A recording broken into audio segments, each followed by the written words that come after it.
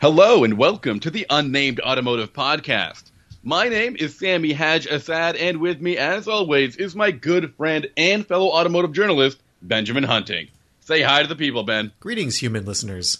Greetings to everyone. If this is the first time you're listening to our podcast, thank you for trying something new. I will reiterate, Ben and I, we're a pair of friends to each other, and we're also a pair of automotive journalists. That's so oddly specific. In fact, you can find Ben's work all over the internet. Ben, tell them where they can find your stuff. You can find my work at Motor Trend, at Car and Driver, at Driving Line, and at Inside Hook, and also at Hagerty. And you can find my work at driving.ca and Nouveau Magazine. Ben, we've got some cars to talk about this week. I don't want to waste another second blabbing and having our preamble that we usually do, which is oh so confusing and clumsy, right? It's never a waste to hang out with your friends, Sammy. What? Well, I guess you're right. Now that we've had 2 years of not hanging out with anybody, it's very important to hang out with your friends and talk to them. You doing okay, Ben? I wish I knew. Do you want to talk about it on the podcast? No, let's move on to the cars. All right. Ben, you've been driving some German compact muscle? What do you call this kind of thing? I don't think I would call it muscle, but I would call it the 2022 Audi S3, Sammy, which used to be muscle, but now kind of occupies that middle space when remember a few years ago when all of a sudden BMW M and S from Audi and AMG from Mercedes-Benz, they kind of like added a middle rung.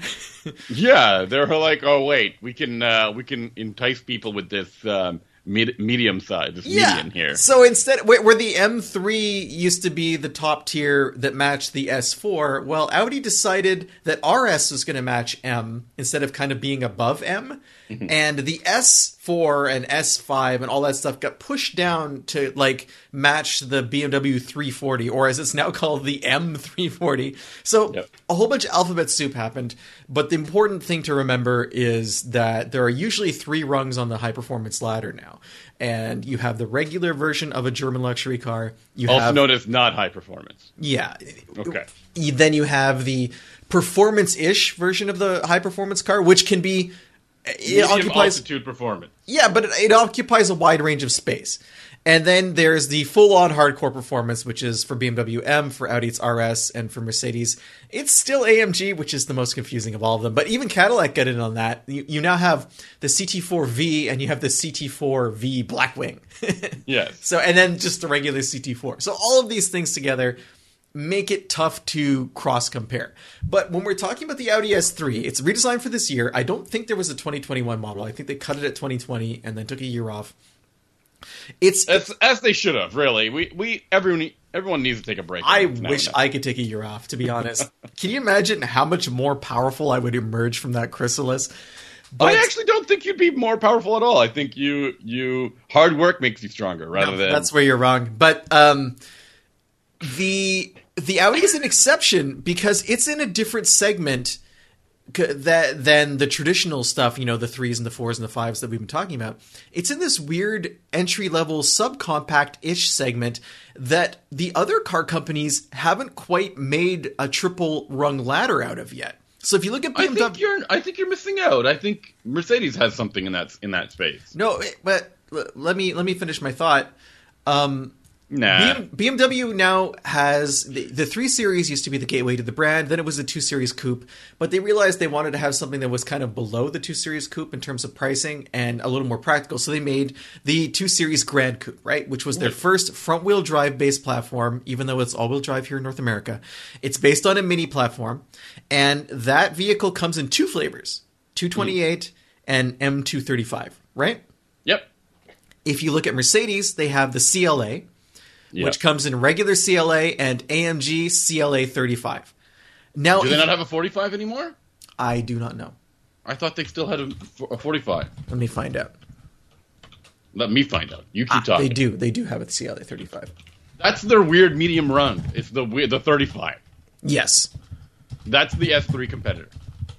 I think it's the closest thing to an S3 competitor. Yes, you're right. You're right. I was ignorant of this car. I thought it stopped at 35.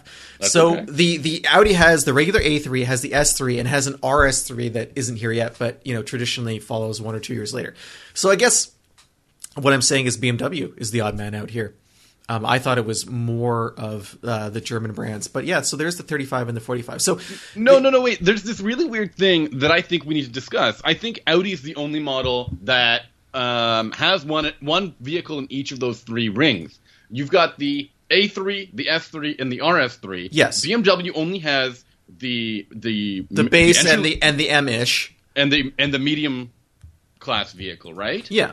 And then, Mercedes has all three as well. But there's like a weird thing to discuss with the CLA and the A class. The CLA is like, it's kind of like, how do you describe it? It's not a sedan, right? No, like, but it's the same kind of four-door coupe that the 2 Series Grand Coupe is.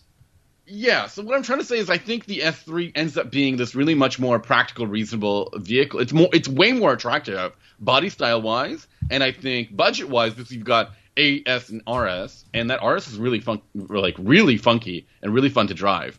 I don't know, like I think the S3 it fits in this really interesting spot where it's not out of this world like crazy, but it seems pretty exciting to drive, right? Yeah, you tell me. That's one of the things I liked about it. Is I'm kind of like I'm rethinking my point now because I totally spaced on the Mercedes-Benz part, but on the Mercedes-Benz Trio. But what I liked about the S3 is it kind of has this breathing room that you don't necessarily have at BMW, where like the M235i has to do everything. It has to be powerful, but also has to be comfortable. It has to be crazy on a track, but also has to be good in regular driving, right? Mm-hmm. But with the S3 can be really quick, but also comfortable because it doesn't have to be as hardcore as the RS3. So when you buy the RS3, you know you're getting into something that's maybe not going to be the best option as a daily driver because there's going to be compromise. But the S3 becomes like an anti-compromise. Even though you would think it would be the most compromised version of the car because it has to be fast and comfortable, the reverse ends up being true. It ends up being its own thing instead of trying super hard to be the baddest car on the block. And this is something that I liked a lot about the S3 is the personality of the car is really easy to live with. If you're not driving it quickly, you don't really have to worry about all the stuff you normally worry about when you're behind the wheel of a German luxury performance car. You know, you don't have a bouncy suspension, you don't have a jerky transmission tune, you don't have a really loud interior, and you don't have a super crazy exterior. Like, there's something to be said for the conservative looks of the S3. I know that there are people who were riding with me who, when they looked at it, they're like, it kind of looks like any German car. Like it could be a Jetta. Yeah. You know? Yeah. But the details are there to elevate it a little bit above that, I think. But it's not as look at me as an AMG vehicle or an RS. And I think that that's going to appeal to a certain segment of the population. Yeah, does it have like sporty blue brakes like BMWs do? No, it's not like that at all. It's much. So, I hesitate to use the word classy, but it comes across as a. Why do you hesitate to use the word classy? Because we got to get over this hump right now. Because for entry level luxury, I'm not sure that matters so much. This is a segment where you're often buying the badge more so than the experience. But I think the S3 is an example of rising above that. It's a car where you're getting the Audi badge, but you're also getting a pretty decent experience. I think Audi does a good job of shrinking down the luxury experience, whereas Mercedes and BMW in the past have struggled with that. And it's a balance, I think, because this is a car. It's got 306 horsepower from a turbocharged 4-cylinder. I think it has like 275 pound-feet of torque, something like that. Let me double-check the number. Okay. But these are better numbers than in the past. It's beating the older S3, but it's also like significantly quicker than the regular A3. I think it's like something like 75 more pound-feet of torque. Yeah, it's 295 pound-feet total. It is much, much quicker. It's 0 to 60 in like 4.3 seconds. It's a sub 13-second car in the quarter mile, but it doesn't have that compartment. Like, if you're outside of dynamic driving mode, it just feels like a normal Audi. It's very, like a really very confident, like comfortable vehicle. Yeah, and the handling is decent, but it's not. Again, it's not over the top. Like I'm never feeling like I should be hitting corners super hard in order to get the full experience of the car. It's like if I want to have some fun with it, I can. I probably would never take it to a racetrack, but it's quick enough in a straight line for it to be interesting if I want to enjoy myself. And that's, I think, a really good balance for a car in this segment. It costs $46,000 to start, and you can go up to like I think 52 or 53 with options. And if you really want to get crazy, there's like a a custom paint option for like another $4,000 if you want to get like a color if you want to match the car to your wallet or whatever you want to do. But it's a fairly affordable luxury experience, and that was something that surprised me in a good way. So, first of all, it is cheaper than the Mercedes-AMG CLA 35 by about $2,000, which I think is important to point out too. And I think it might be a little bit more practical as well. But what I really appreciate you discussing is that just because it is fast and comfortable does not mean that it is like this compromised, waste of a vehicle. The RS models can be a little bit overwhelming for everyday traffic. They are extremely extroverted. People will hear you and before they see you, and you have to get used to like the hyper bolstered seats and the super stiff suspension.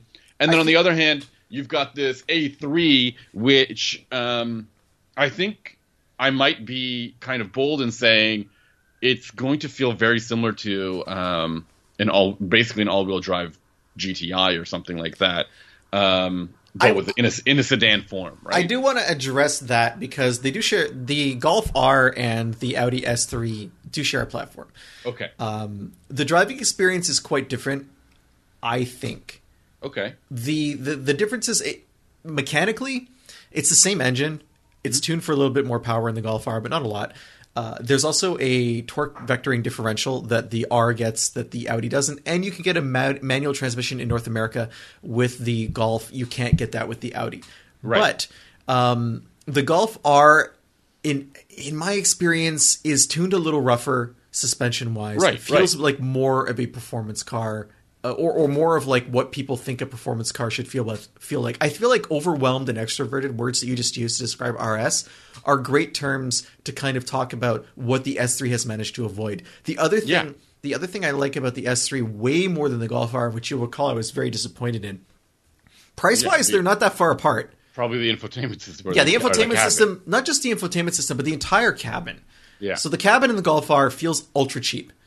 You're paying. I can't remember the number off the top of my head, but it's just over 40,000, I believe. Mm-hmm. So you're very close to the S3, but you get an interior that is just reams of black plastic. It's like a piano black apocalypse in there. It's the worst. It's just so boring, and you're expected to interact with the infotainment system using a series of touch controls that are not easy. They're slow. They're complicated. They're not intuitive. Audi avoids all of that. It's got a pretty standard German luxury car interior. It does have a bare center console with like that little nub shifter and kind of a weird touch rotary thing for volume control where you would normally have a knob. But there's lots of other buttons elsewhere, like for climate control, on the steering wheel, actual buttons that you can use so you can avoid the things you don't like, and you can take advantage of like the large digital cockpit that it brings with it. And the back seat's actually pretty decent too. Nice. You can fit two 6-footers behind each other, which is rare in that segment. And because it's not a coupe, quote unquote, like the 4-door coupe of the CLA and the Grand Coupe from BMW, the roofline doesn't slope down in the back. You have decent headroom. So that to me is an important differentiator. It feels like a more mature car than the Golf R, but it's also just a better ownership experience. Like the Golf R feels like an expensive version of a cheap car, and you can see where they cut corners, but the Audi just feels like a smaller luxury car. Yeah.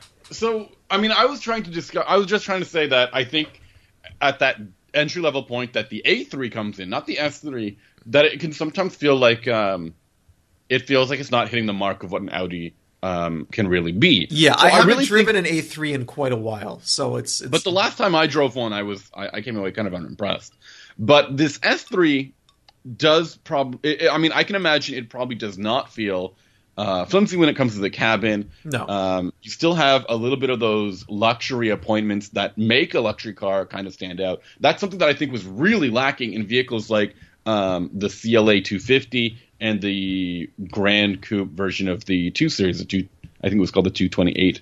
For sure. And there's a $10,000 price difference too. Right. And I mean, this is the most difficult part, I think, with the S3 is the pricing means that you might end up having to make a decision about whether or not you should jump up into an A4 or S4, because I think it's just a $5,000 difference to the S4. Yeah, but once you start adding like A3 to S3 is 10, and then S3 to base S4 is another 5, so you're $15,000 over, which means at that point you're almost at 40% more than that base A3, right? Right. So I don't know. I mean, and then A4 as well, right? And it's important to keep in mind too that the S3 in terms of size is what an A4 was 10 years ago.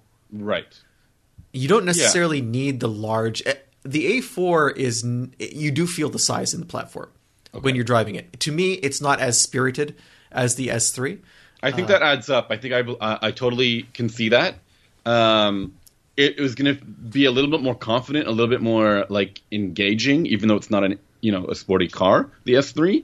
So I think that's where it comes through, right? What do you mean? What do you mean in terms of engagement?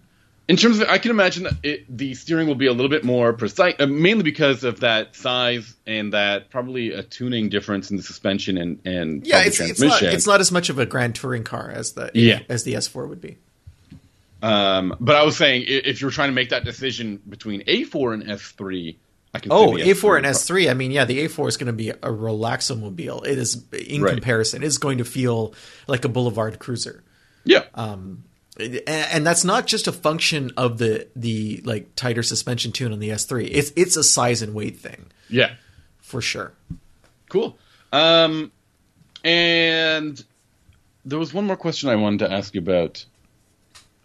Do you think the fuel economy takes a massive hit with this motor and this?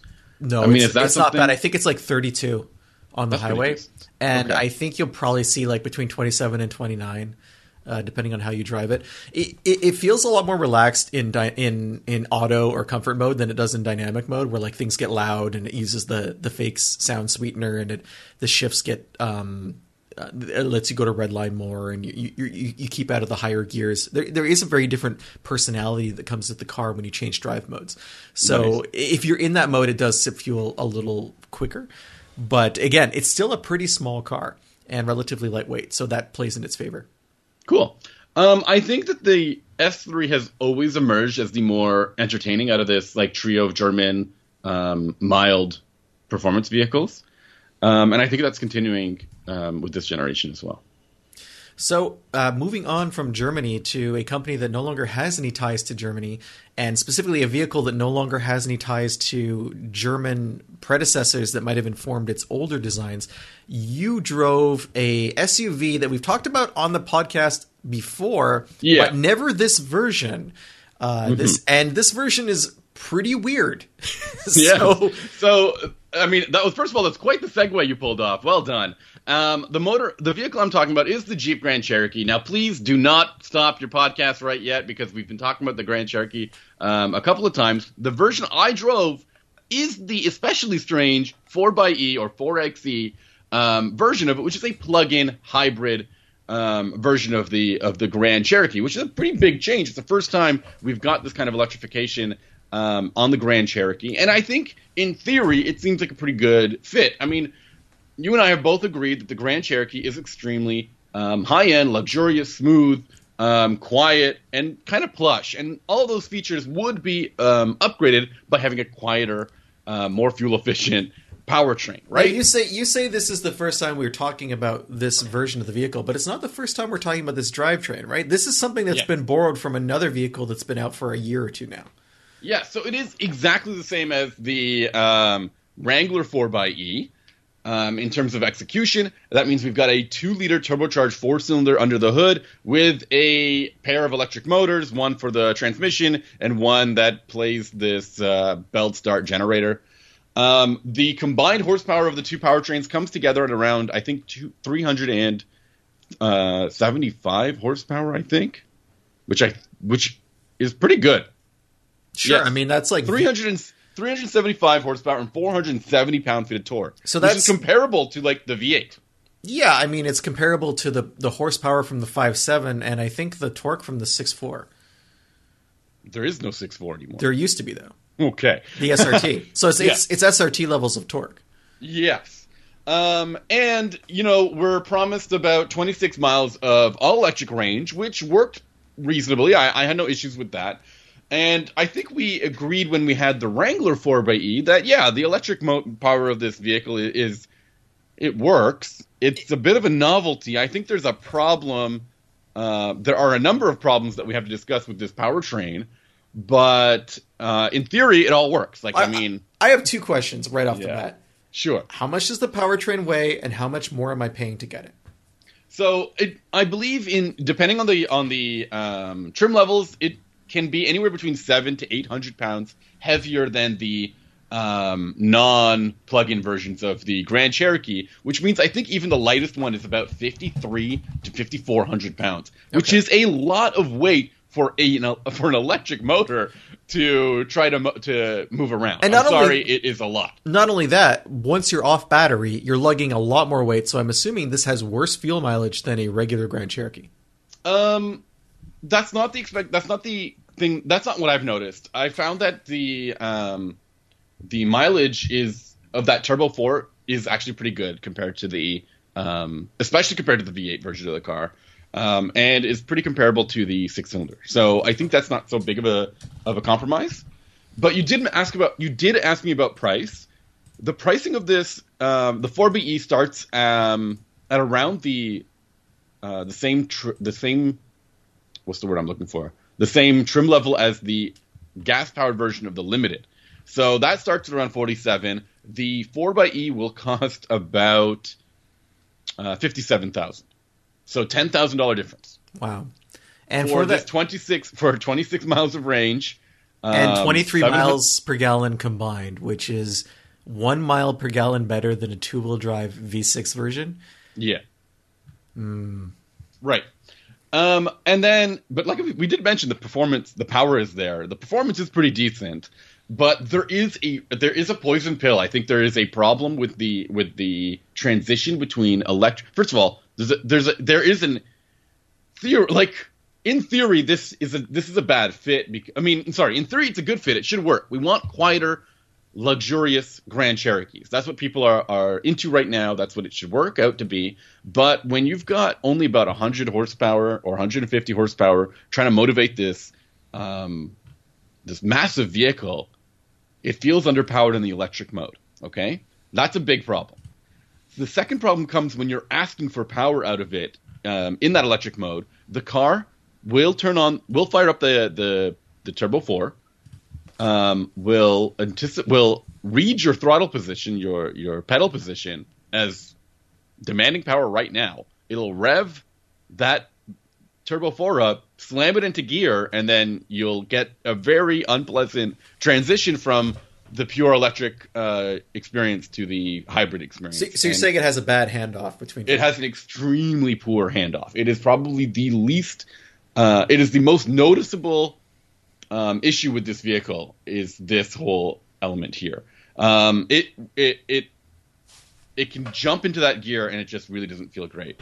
And I think they really need to smooth that out. They need to tune it out a little bit better. Especially at that price, because, I don't remember noticing that with the Wrangler. I did. I remember it not being... The Wrangler could do the EV mode fine. It could do the hybrid mode fine. But when you transition between the two, it's clumsy. Yeah, I'm not saying it was great. But what I'm saying is, with the Wrangler, you cut it more slack because it's already a fairly coarse vehicle in terms of driveline in some situations. So I kind of feel like you roll with the punches there. But in a Grand Cherokee, at that price, I'm probably not willing to do the same amount of, looking the other way. Yeah, I think that's the case. I think I'm a little worried about this, especially because the fully loaded Summit Reserve models get very expensive. $75,000 essentially. Yeah, if I'm paying $75,000 for a car, it needs to be whisper quiet when it transitions from EV to gas and back the other way around. Absolutely. And of course, you've got the other compromises to think about here. It takes a while to charge up again. I think using a level 2 charge, it'll take, 3 to 4 hours. And then the off-road capability is still there, but the ground clearance is actually a tiny bit less than that of the gas-powered versions of the car, which I found kind of interesting. Mainly, even when you're talking about the air suspension setup too. I wonder if it's because of the added weight, they didn't want it to be taller. Yeah, in terms of handling. I think that's possible. And then the other thing is it has a smaller gas tank. So you might, despite the improved fuel efficiency, slightly improved fuel efficiency, you might have to visit the gas station a little bit more frequently. So who is this vehicle for? I mean, I have no idea, man. I don't know where this person comes. This is a Jeep fan who loves the idea of the automaker modernizing into the electrification field, right? It's in the past. What I've enjoyed about plug-in hybrids is because I can drive around town and not use fuel, and then still go out on a road trip and not have to worry about charging. So it's like best of both worlds in that sense. Sure. But I feel like there's a point where it's diminishing returns, where you're not necessarily refresh my memory. The X5 plug-in is something like 35 or 40 miles of driving. I think that sounds about right. I'll double check. So that's another 20 or it's almost double what you're getting with the Jeep. Let me double check for you. Okay. So in that sense, I feel like that at that level of range, I'm more willing to pay more. But when you start getting to like 20 or 25 miles, it feels a little bit less like a value and more like a party trick. And I don't know why I feel that way, because I still think that level of mileage would cover my daily driving, right? You were a little bit optimistic mainly because I think your experience with the X5 was that it actually got more than you expected. Yeah, it definitely beat the EPA rating is 31 miles. 31 miles. So it's not all that different, but when I drove it, I got more than 31 miles. But then you also have to remember it uses a 6-cylinder turbo, which gets about 20 miles per gallon combined. Okay, yeah. As well. So you've got this weird balance right now in this luxury class of like, I don't know. I would say 30 is a decent range. This Grand Cherokee doesn't quite match that. It needs to be, I think, closer to that 30. I think people will really appreciate that. But then you've got to also factor in how the gas motor performs. It's true, and we're also complaining about that's 18%. That's not a huge difference. So maybe I should retract my previous statement. I don't know. I think it's like a fifth. Yeah, I guess so. Right. I don't know. Maybe my expectations were high given how good the Grand Cherokee with that Hemi V8 is. Yeah, I think your expectations were right to be high, because the vehicle it's based on is excellent. I don't think that's unreasonable at all. And its biggest issue with that V8 is fuel economy. It's actually awful. Like that is a troublesome part of the vehicle. You have to be able to, especially given the fuel costs these days. I like how we're worried about like the idea of, there's this really great vehicle and they made another version and the other version is more expensive. And is it okay if I want the more expensive version to be better? I know. We're so hesitant right? to ask that of an automaker. Yeah, it should be. You're right. You're paying more. You're getting more technology, more complications. There should be a reasonable expectation of it being better than the traditional one, which is already proven to be good. Is it that good? It takes everything that was good about the other vehicle. That's still there. That it hasn't changed that, right? But it hasn't made it better. That's a problem. So you have anything else? What happens now, right? Yeah, what happens there? I don't know. I mean, obviously, if you're Stellantis, you try to continue to refine that technology. As they put it into more and more of their Jeeps. I can imagine this coming to either the Compass or the regular Cherokee next. I mean, if those vehicles survive, I don't know what sales are like for them. I don't know what generational plans are like for them. But these are smaller, lighter vehicles, so you'd have to do some get at a shoehorn, I guess, to fit that giant battery in there.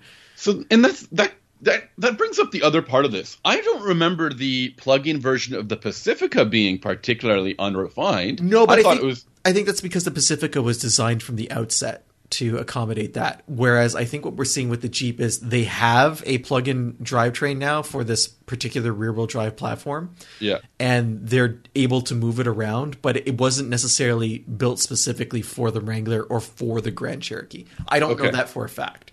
So but then also we're talking about the Pacifica used a 3.6 V6. Yeah. I mean, they are different systems from what I'm told. They're not related. No. I don't know how that's possible. Well, because one's a front-wheel drive, right, longitudinal, and one's a north-south configuration. Well, there has to be some relation somewhere between the electrical components here. Come on. I don't think so. I mean, even the transmissions are radically different. So I don't think the drivetrain from a Pacifica anyway analogous to what you would find in a Grand Cherokee. Okay. Now let's go back to the positioning of the 4xe powertrain in the Wrangler and the Grand Cherokee. It's obviously more expensive than the V8s in the GrandCherokee, and there is now a V8 version of the Wrangler. Yeah, but it's a hyper expensive version of the Wrangler. Right. Like that's a weird. That's basically the SRT version of the Wrangler. If you so we shouldn't even consider it as part of the I don't know. I think it occupies the same space as the TRX, where it's an extremely unique customer. So what I'm trying to say is, it's weird to say that in the Grand Cherokee you're paying for the more expensive one. You need to be expecting the better powertrain. Yeah. And then I was about to say, with the Wrangler, the V8 version is like the specialty version. That's the weird one. That's the good one. And the 4xe is like this novelty, is this weird one that you might like for another reason. But then when you take a look at how a Turbo 4 plug-in hybrid powertrain, if they keep it as is and they stuff it into a Cherokee or a Compass, which I think is the game plan. I know you think they might not do that due to a popularity of those vehicles. I think it's coming. I think it's already probably available overseas. Already available. I should probably double check that. But I do think I like how you're product planning for Stellantis now. Like, guys, you might not know this, but you are already selling a plug-in hybrid Cherokee. Let me double check. You are selling it in Estonia, you are selling it in Greece, and you are selling it in Egypt. Did you know that? Yeah. Let me double check. Now I'm talking nonsense. That's not fair, right? It's okay. Yeah, there is a 4xe version of the Renegade and Compass. Okay, but the Renegade and Compass, so I know the Renegade is based on a Fiat platform, so I'm assuming that the drivetrain that's in that is something they borrowed from an existing Fiat plug-in in Europe. I don't think it would be similar to what you just experienced. Yeah, I think you're right. I think it's completely different. Okay, sorry. That's all I got then.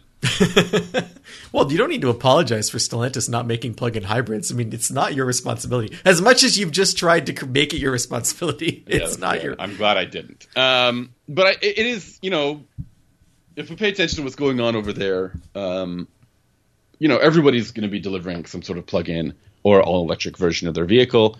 This is the new trend these days. They need to try to get ahead of the curve when it comes to these mandates, if they're going to continue. It's definitely regulatory driven for sure. And a company like Stellantis is behind the curve.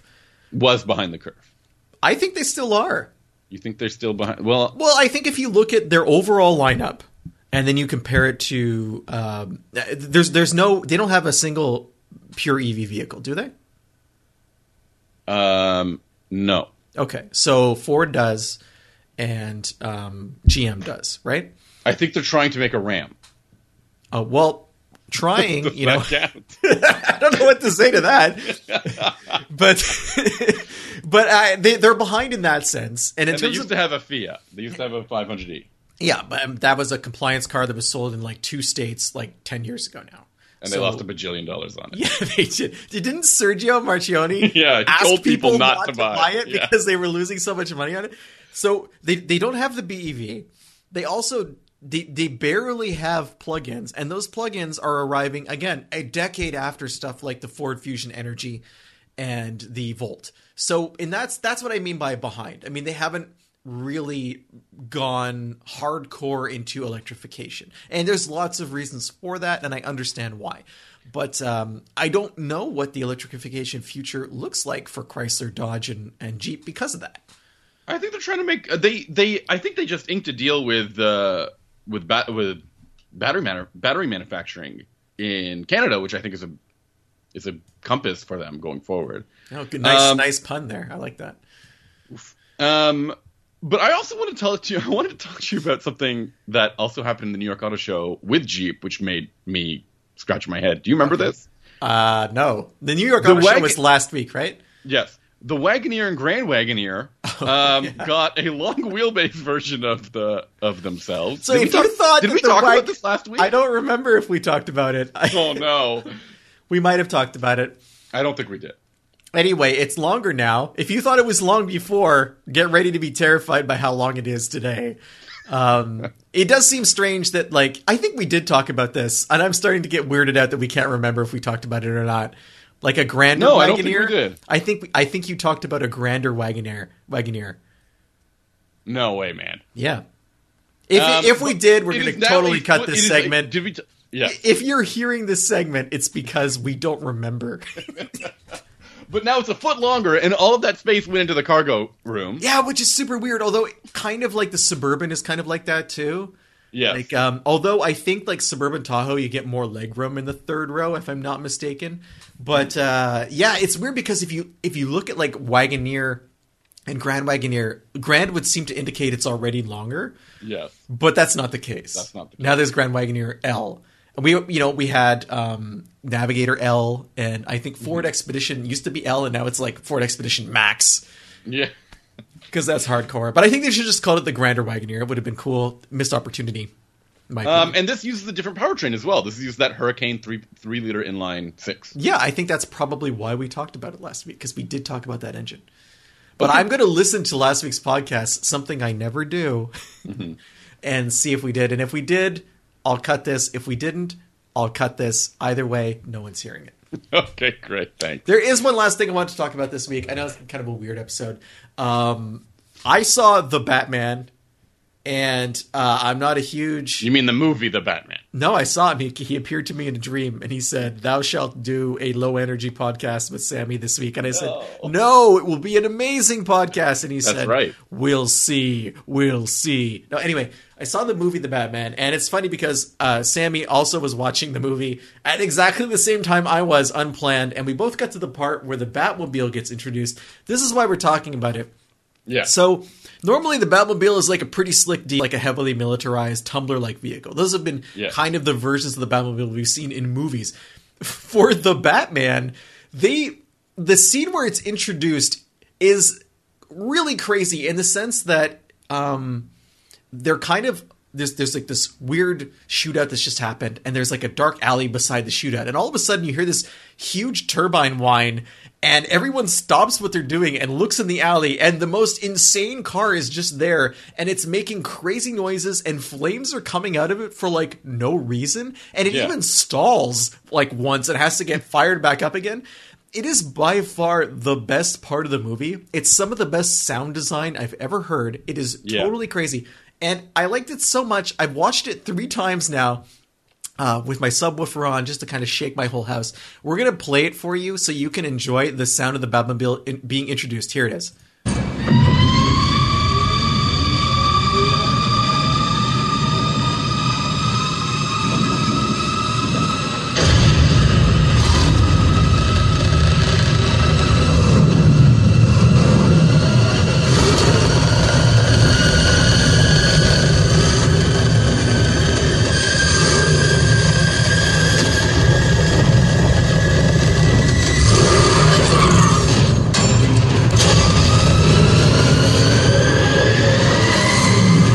So yeah, that's I want to underscore the fact that that entire scene is just people looking at the Batmobile while it does 30 seconds of flames and revving.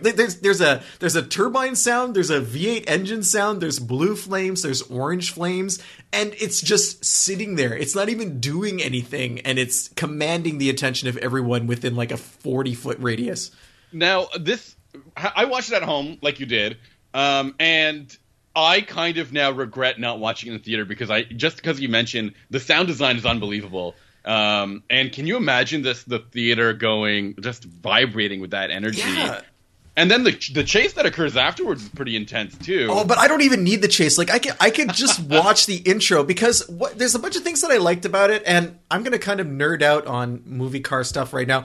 But it's so unnecessary. Like the sounds of the car are really unusual. It's not just like it's not just a turbine. It's not just a V8. It's like a swelling turbine out of nowhere that you don't really know if it's related to a car or not, and then a V8 as well.